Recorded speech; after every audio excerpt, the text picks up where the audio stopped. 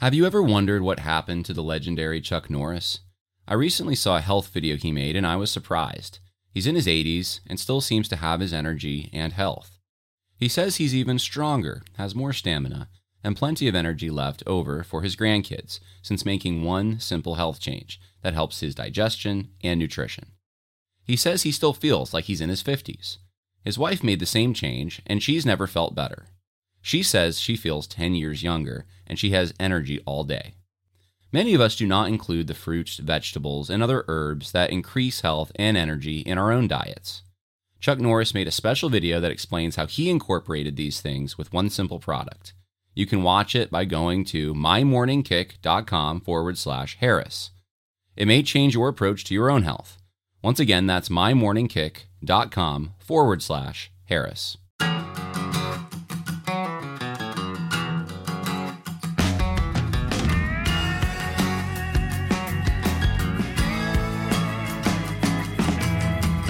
Welcome once again to the Conversations That Matter podcast. I'm your host, John Harris. We're going to talk today about persecution in Nigeria. We've talked about this before. We've kind of adopted a missions organization on this particular podcast, Equipping the Persecuted, started by Judd Saul, who's going to be the one we're going to be talking to today. And Judd sent me an article a few days ago by an independent journalist in Jos, Nigeria, named Masara Kim, and it is heartbreaking. I don't know if I have a public link to it. He sent it to me over email, but if I can get a public link, I'll try to link to it in the info section or in the notes so you guys can see what I'm looking at. But what's happening there is we talk about persecution happening in this country or starting in this country, discrimination against Christians, certain businesses that aren't allowed to operate unless they will celebrate sexual degeneracy. We talk about what happened just recently with the shooting in Nashville. And I mean, there's a lot of examples of various ways in which Christians are being discriminated against, for lack of a better term. And in Nigeria, though, this is on a whole nother level. This is the real persecution, the persecution that we read about in the Bible. And don't think it can't get that way in this country, because that is possible. But in Nigeria, it already is this way. And it's Muslims, terrorists, Boko Haram, and I don't know, there's probably a number of groups involved in going into these villages, these Christian villages, and killing as many people as they can. And screaming Allahu Akbar. And just, it is one of the most sad things that I've read, and we're insulated from it. And I think it's very good for a number of reasons to share with you what's actually going on. Because number one, it strengthens our faith that people can endure this and they still know that Jesus is Lord, Jesus is King. Their hope is in the eternal realm, which is where our hope needs to be. Number two, I think it sobers us. It makes us ready and more aware of the fact that this could happen, that this does happen. Number three, it gives us a way to pray for people who we normally maybe wouldn't think about. We're not seeing this stuff in our news reports, but it is happening across the world. And we have an attachment because we share the same Father, which is the Lord God Almighty. And we're in the same family of God. And so anyway, that was a bit of a long intro, but I just want to thank you, Judd, for doing all that you're doing to help these people. Tell us a little bit about what's going on there. Well, since the Arab Spring that President Obama helped initiate after he took office, which was an entire destabilization of the Middle East, you saw a massive amount of radical Islam taking place all over the Middle East and in Africa, Northern Africa. And that has just continued since. And what we're seeing is radical Islam being more emboldened. And they are came in from northern Nigeria through Niger, through Chad, and they are systematically, slowly but surely, eliminating Christians in the north, and they are moving further south. They take territory little by little by little, village by village by village, and they go in. They kill as many as they can. And the ones that don't run fast enough, which is usually the children and the elderly, are the ones that get hit the most.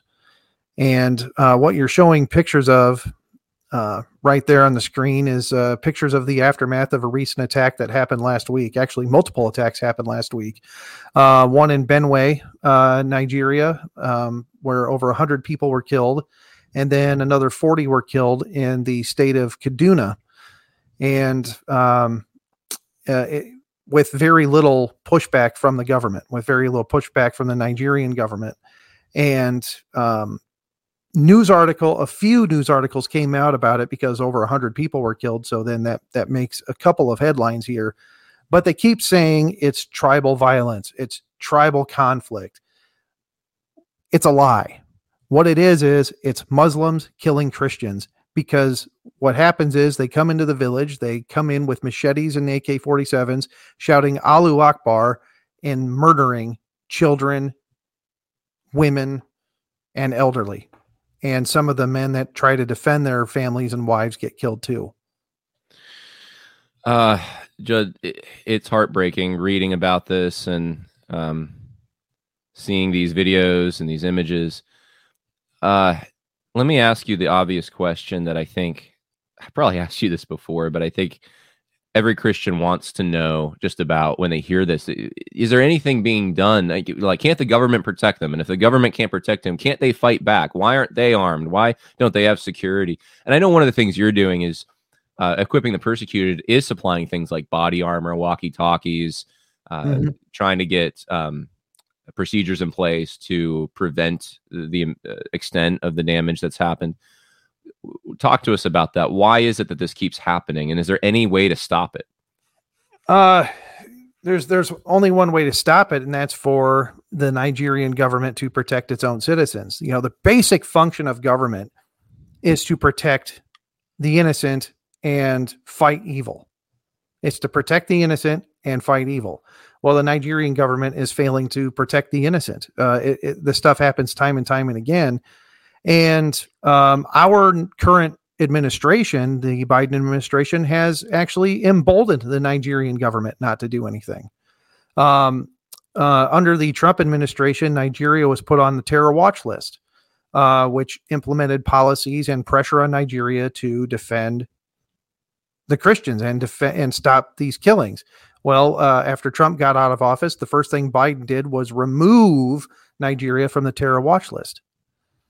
And they say that there's really not, they will just kind of look the other way. The United States government does, and so does the Nigerian government, just look the other way and pretend this stuff doesn't happen. So is this a discrimination of sorts? Is this purposeful that the government won't come in and defend these villages? Yes. It is. Because currently it's a Muslim-controlled regime. It's a Muslim-controlled regime, and they will look the other way when innocent Christians are being killed. That's so disheartening and frustrating at the same time. Man, tell me about your efforts over there, though. I know you've provided supplies to these villages as much as you can to help prevent or at least reduce the number of deaths. Have you seen success with this? Oh yeah, we've definitely seen success in our efforts in training village security teams on medical trauma response, basic security awareness, intelligence gathering, where they are able to learn how to gather intelligence and get information in case there's a coming attack in the village, that they can warn people and try to get as many people out as possible, and also create maybe a first line of defense when attacks do occur, so they can save more lives. And we've had many reports from the people we've trained that our training has been very effective and has saved probably well over 1,000 lives. For the ones that we've been able to train, we're trying to ramp up our efforts in doing that. But the other part of our mission is not just preventative, but we also respond and help people who have been attacked. And we try to respond as quickly as we can. We try to do it within 48 hours, but depending on the security situation on the ground, it has to be safe for our team to go to that area to help them out. And that's giving them food, medicine. We send doctors, antibiotics, sleeping mats, because what happens is after an attack, literally everything they owned is now destroyed. Your house, everything you owned is gone. And the only thing you have left is what you ran away with on your back. And that's it. And then in certain situations, which you can show a couple pictures in a little bit here, we find people that have been wounded that need treatment and they can't afford their medical bills. And that's in most cases, the severely wounded, they can't afford to pay medical bills. No one is treating them for free. The Nigerian government or hospitals, they're not covering any of their medical costs. These people then have to pool what little they have left to try to get surgeries to recover from their wounds. One of them in the case is a gal who was 8 months pregnant. She was attacked by machetes, lost her baby, and she's now fighting for her life. And the hospital wouldn't operate until they had money. Is that this individual here? No, this is Abigail Moses. She was from the same. It was from the same attack, same village. She lost the movement completely in her right arm. Obviously, she had multiple cuts with machetes on her neck and all the way down her arm, and so her arm is now useless and can't function again. But we help pay for her surgery as well to help her recover. So that's where your money is going when you donate to Equipping the Persecuted. It's going to help people like this who have been persecuted for their faith. Yeah, and you know, and what you're seeing there, scrolling through pictures. I mean, this is what happens in these attacks. They didn't have time to properly bury people. They literally had to, they had enough time to bury shallow grave and bury them right where they were killed and leave because the enemy was coming back. The Muslims were coming back to fully take over the village, and they had to bury them right where they were killed, and didn't even have proper time for ceremony or burial for these guys. That's so sad.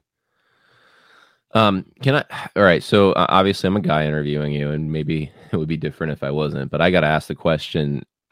We have a Second Amendment in the United States, and most state constitutions have similar language that under certain circumstances will allow you to carry a firearm, defend yourself. Is there anything equivalent to that in Nigeria? No. So they can't have firearms. The terrorists can have firearms, and it seems like they don't get prosecuted for having firearms, but the innocent and the civilians in their villages, if they got caught with a firearm, they actually get prosecuted. So here's one of the things we're going to be talking about this. I might bring up this exact scenario next week. I'm going to do a live stream on a book by Pierre Bourret on government and the church, or Christians and government. And this is a good question to start asking as things progress in our own, or regress in our own society. At what point, and I don't expect you to weigh on this unless you want to, Judd, but at what point do you say, we have a responsibility to protect our families and our communities and our church, and if the government's not going to do it, then we need we need a lesser magistrate here. We need an organization that's going to do this, and if maybe pool resources to pay lawyers' fees if we get prosecuted or something. I don't know, but it frustrates me, and I understand these Christians probably just want to Romans 13, right? In their minds, that's what they think they're doing: submit to the government, follow the rules. But this is what happens when the government is stacked up against you. The rules are not being followed, and it's preventing husbands and fathers from fulfilling their own responsibilities to protect their family.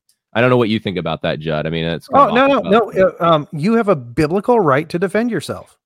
You have a right to defend your family. This is a, for some reason, this was not a foreign concept until a few hundred years ago, where Christians have a right to defend themselves. A man has a right to protect his family. But like I said, Nigeria and other places, some very terrible pietistic doctrine got into some of these churches and emasculated many Christian men, where they thought it's a sin to defend themselves and defend their family. They took the heretical John Piper approach to this. Yes, I dropped his name because I think it's silly and stupid to have this naive, passive, emasculated Christianity where a man can't protect his family.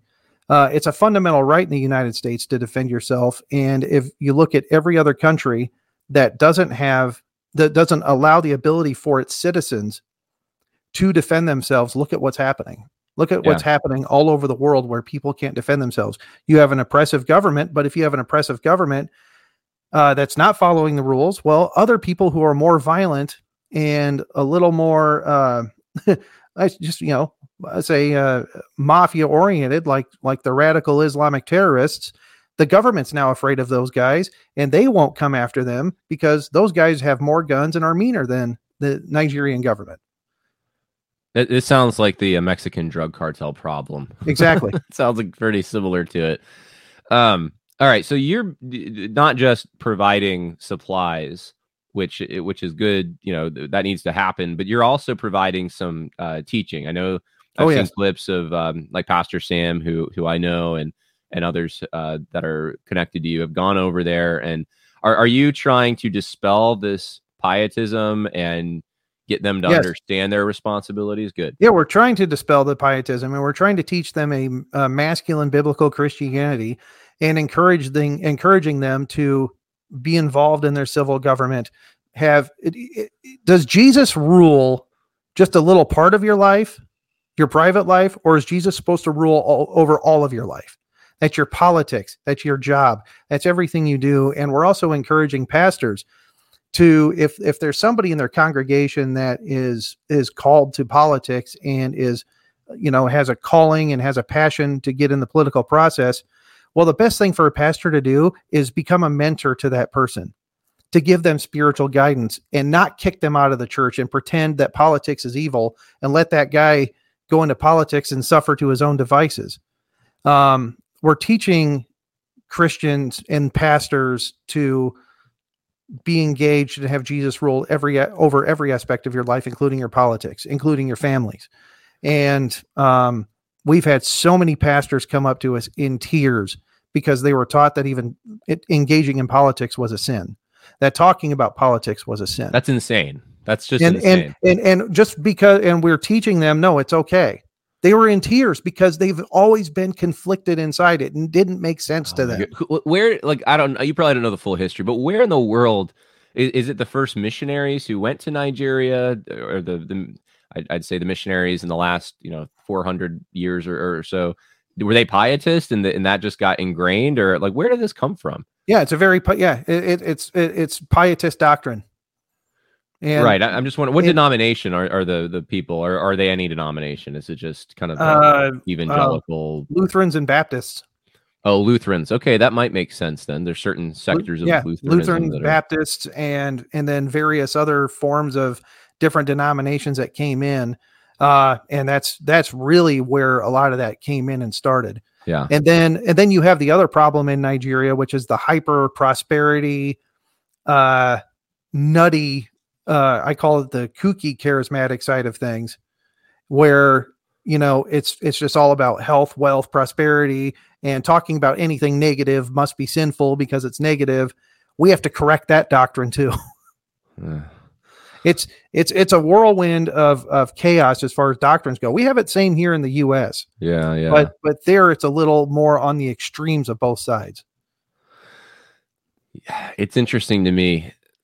You hear a lot of the times the global South is there's more Christians, and I don't doubt that there might be, and it might be growing at faster rates and all of that. But I have wondered at times, well, what kind of Christianity are we talking about here? Is it the Benny Hinn variety of Christianity, where you're telling these impoverished people that they can be rich like him, and Mm-hmm. It's, and I'm not accusing these people of not being Christians necessarily. I'm just saying that there's just a lot of bad teaching, and so it's good that you're over there trying to correct some of this, and that you're experiencing success. I know at some point I'd love to go over there and just see what's happening. We'd love to have you. Yeah. I mean, my wife might worry a little bit with everything that's happening in the news, but these are my brothers and sisters. That's kind of how I feel about it when I read an article like that in Christ. And I'm not saying I don't have this guilt thing, right? That a lot of the more social justice minded people do, that oh man, it's so terrible, I'm in prosperity in America or something. I don't think that at all. I'm more like, I do have prosperity in America, so I have the ability to go and bless these people in ways that people in their own country can't, and that should not be taken for granted. And can I go on a quick rant? Yeah, rant, please. Okay. So, more word has been getting out about our mission and what we're doing. And some of the biggest blowback I get are from the America first. America first. Why are we messing around in other countries? America first. We have homeless veterans in America. I actually get these comments quite a bit. And I just want to address this, because if some people are thinking this, just let me say this. There's over 1,000 nonprofit organizations in the U.S. to help homeless veterans. And there might be about 20,000 homeless veterans in the U.S. There's 1,000 organizations to help veterans in the United States. There's about 20,000 homeless veterans for various reasons. There's a safety net here in the United States. There's a real safety net. If somebody gets sick, if somebody has an emergency, there's an ambulance that's going to eventually pick them up and take them to the hospital. If something bad happens, if there's a break-in, there's robberies, majority of the time in the U.S., we can count on police responding at some point in time. The poverty line in America is somebody that makes, I think, around 18,000 a year, somewhere around there. The poorest in Nigeria, their poverty line is somebody that makes $50 a month.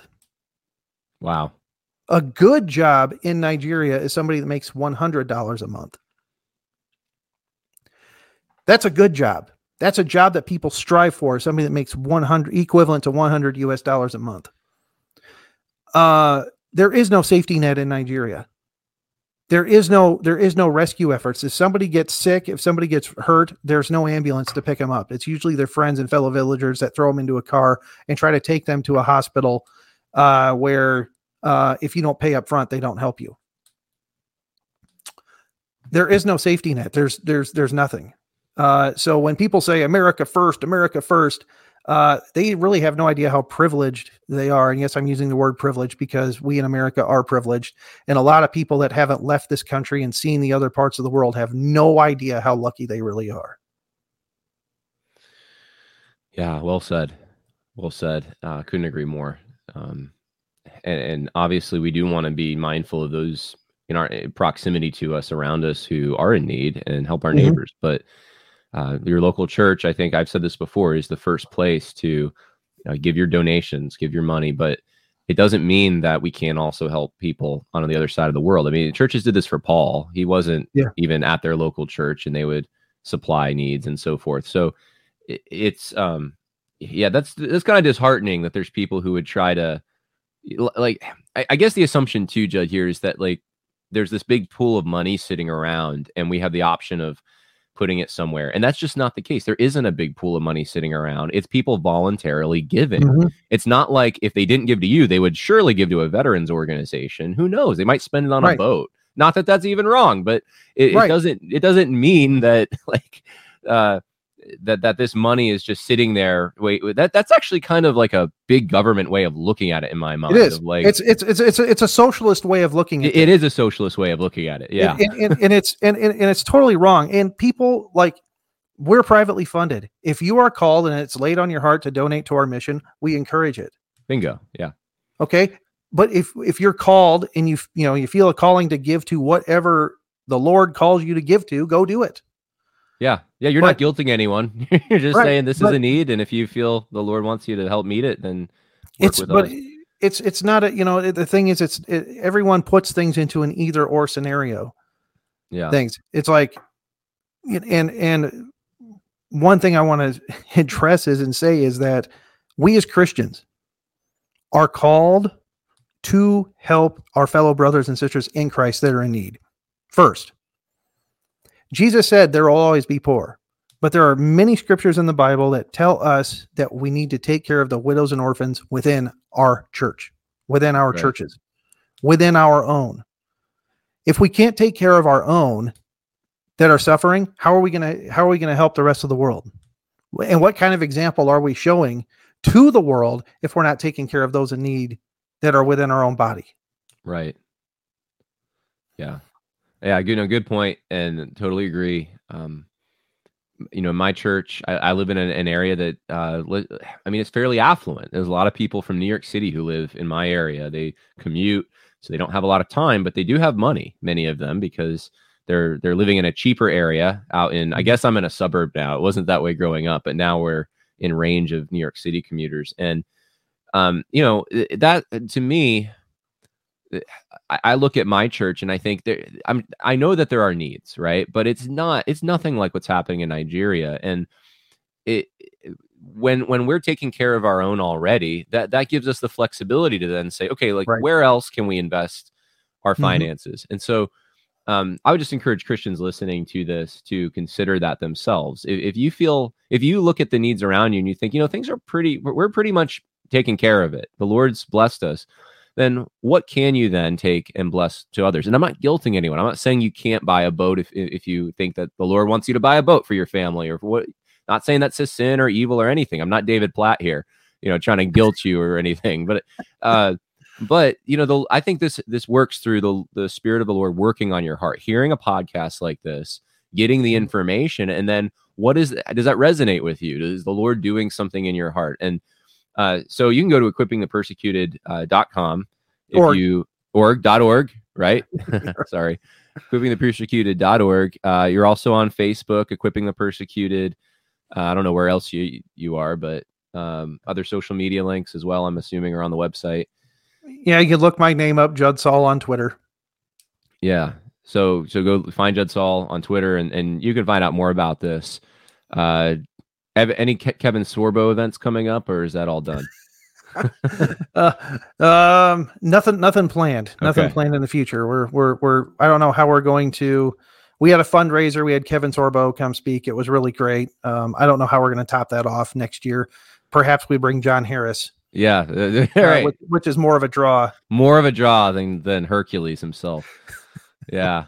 No, that would be, yeah, that'd be great. I think I'd want to go see what you're doing firsthand in Nigeria. I'd be more equipped to speak on it if that happened. But anyway, I just want to encourage people. Judd, keep doing the good work. Final question, and it's unrelated, but people know you from Enemies Within the Church. You still selling DVDs? Still, every day. Yeah. Every making day. An impact. Good. Every day it's making an impact. New people are finding out about the information. It went grassroots viral. Good. Big Eva kind of put the kibosh on letting people know about our film, but the grassroots has embraced it and they love it. Yeah. And we are in pre-production and planning part 2 right now. That's awesome. I don't know if I told you that I was at an event on the Chinese Communist Party a few weeks ago, and I asked at the event a question. I asked why Christians in particular don't ever talk about the threat from the Chinese Communist Party. It's like forbidden in some places. I mean, many don't know this, but I think this is the case. And even conservative talk show hosts are fairly reluctant to talk about that threat. So anyway, I just asked this question. And one of the panelists at this event said, everyone here needs to go see Enemies Within the Church. And I'm sitting there thinking, like, I don't know if she recognized that I was in that film, but she was telling, and she says, Trevor Loudon is doing some great work. And apparently she was at the event at Mid-America. And she said, I was at this event at this seminary, and they wouldn't even let Trevor show it because the corruption is, and she was just going on. And I thought, wow, like, I wasn't expecting that. This is a political event. So it's getting out there into areas that people didn't probably assume it would go in political conservatism, and that's distilling and going to people in the pews as well. Well, we've had so many pastors reach out to us and say after watching the film that they repent. They were wrong. They were in the wrong direction, and they're correcting those errors. We know several. I can't tell you the number. I think well over 100 churches since watching our film has left the SBC. Wow. And many people have quit given to these Christian organizations that they thought were solid that are now pushing the woke agenda. Yeah. So the film may not have gotten mainstream success and everything else, but the people that have watched it, it has affected them. And it has made some changes. And that's all we were looking to do when we made it. I'm sure Conservative Baptist Network and others trying to be an influence in the SBC are thrilled at that. But, to be honest, and I've said this for a while now, that, like, I don't see any other really, if you're a local church, you're considering your options.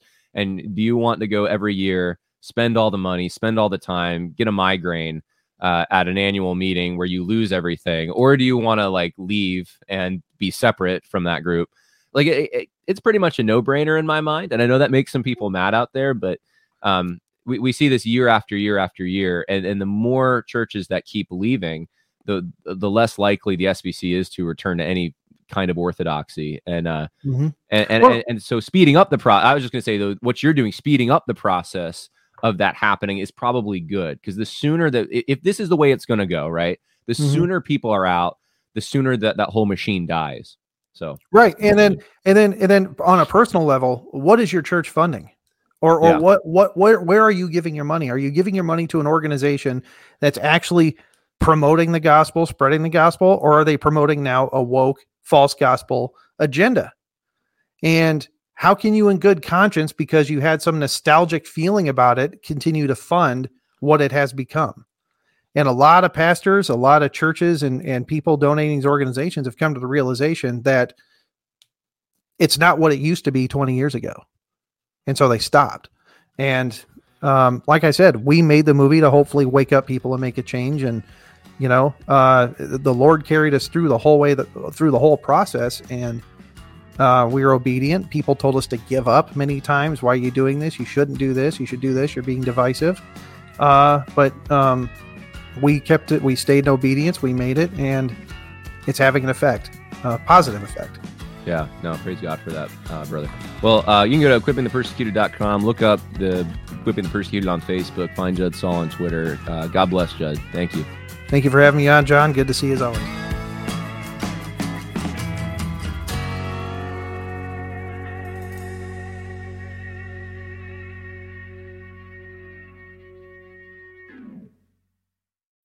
When you need mealtime inspiration, it's worth shopping Kroger, where you'll find over 30,000 mouth-watering choices that excite your inner foodie. And no matter what tasty choice you make, you'll enjoy our everyday low prices, plus extra ways to save, like digital coupons worth over $600 each week. You can also save up to $1 off per gallon at the pump with fuel points. More savings and more inspiring flavors make shopping Kroger worth it every time. Kroger, fresh for everyone. Fuel restrictions apply.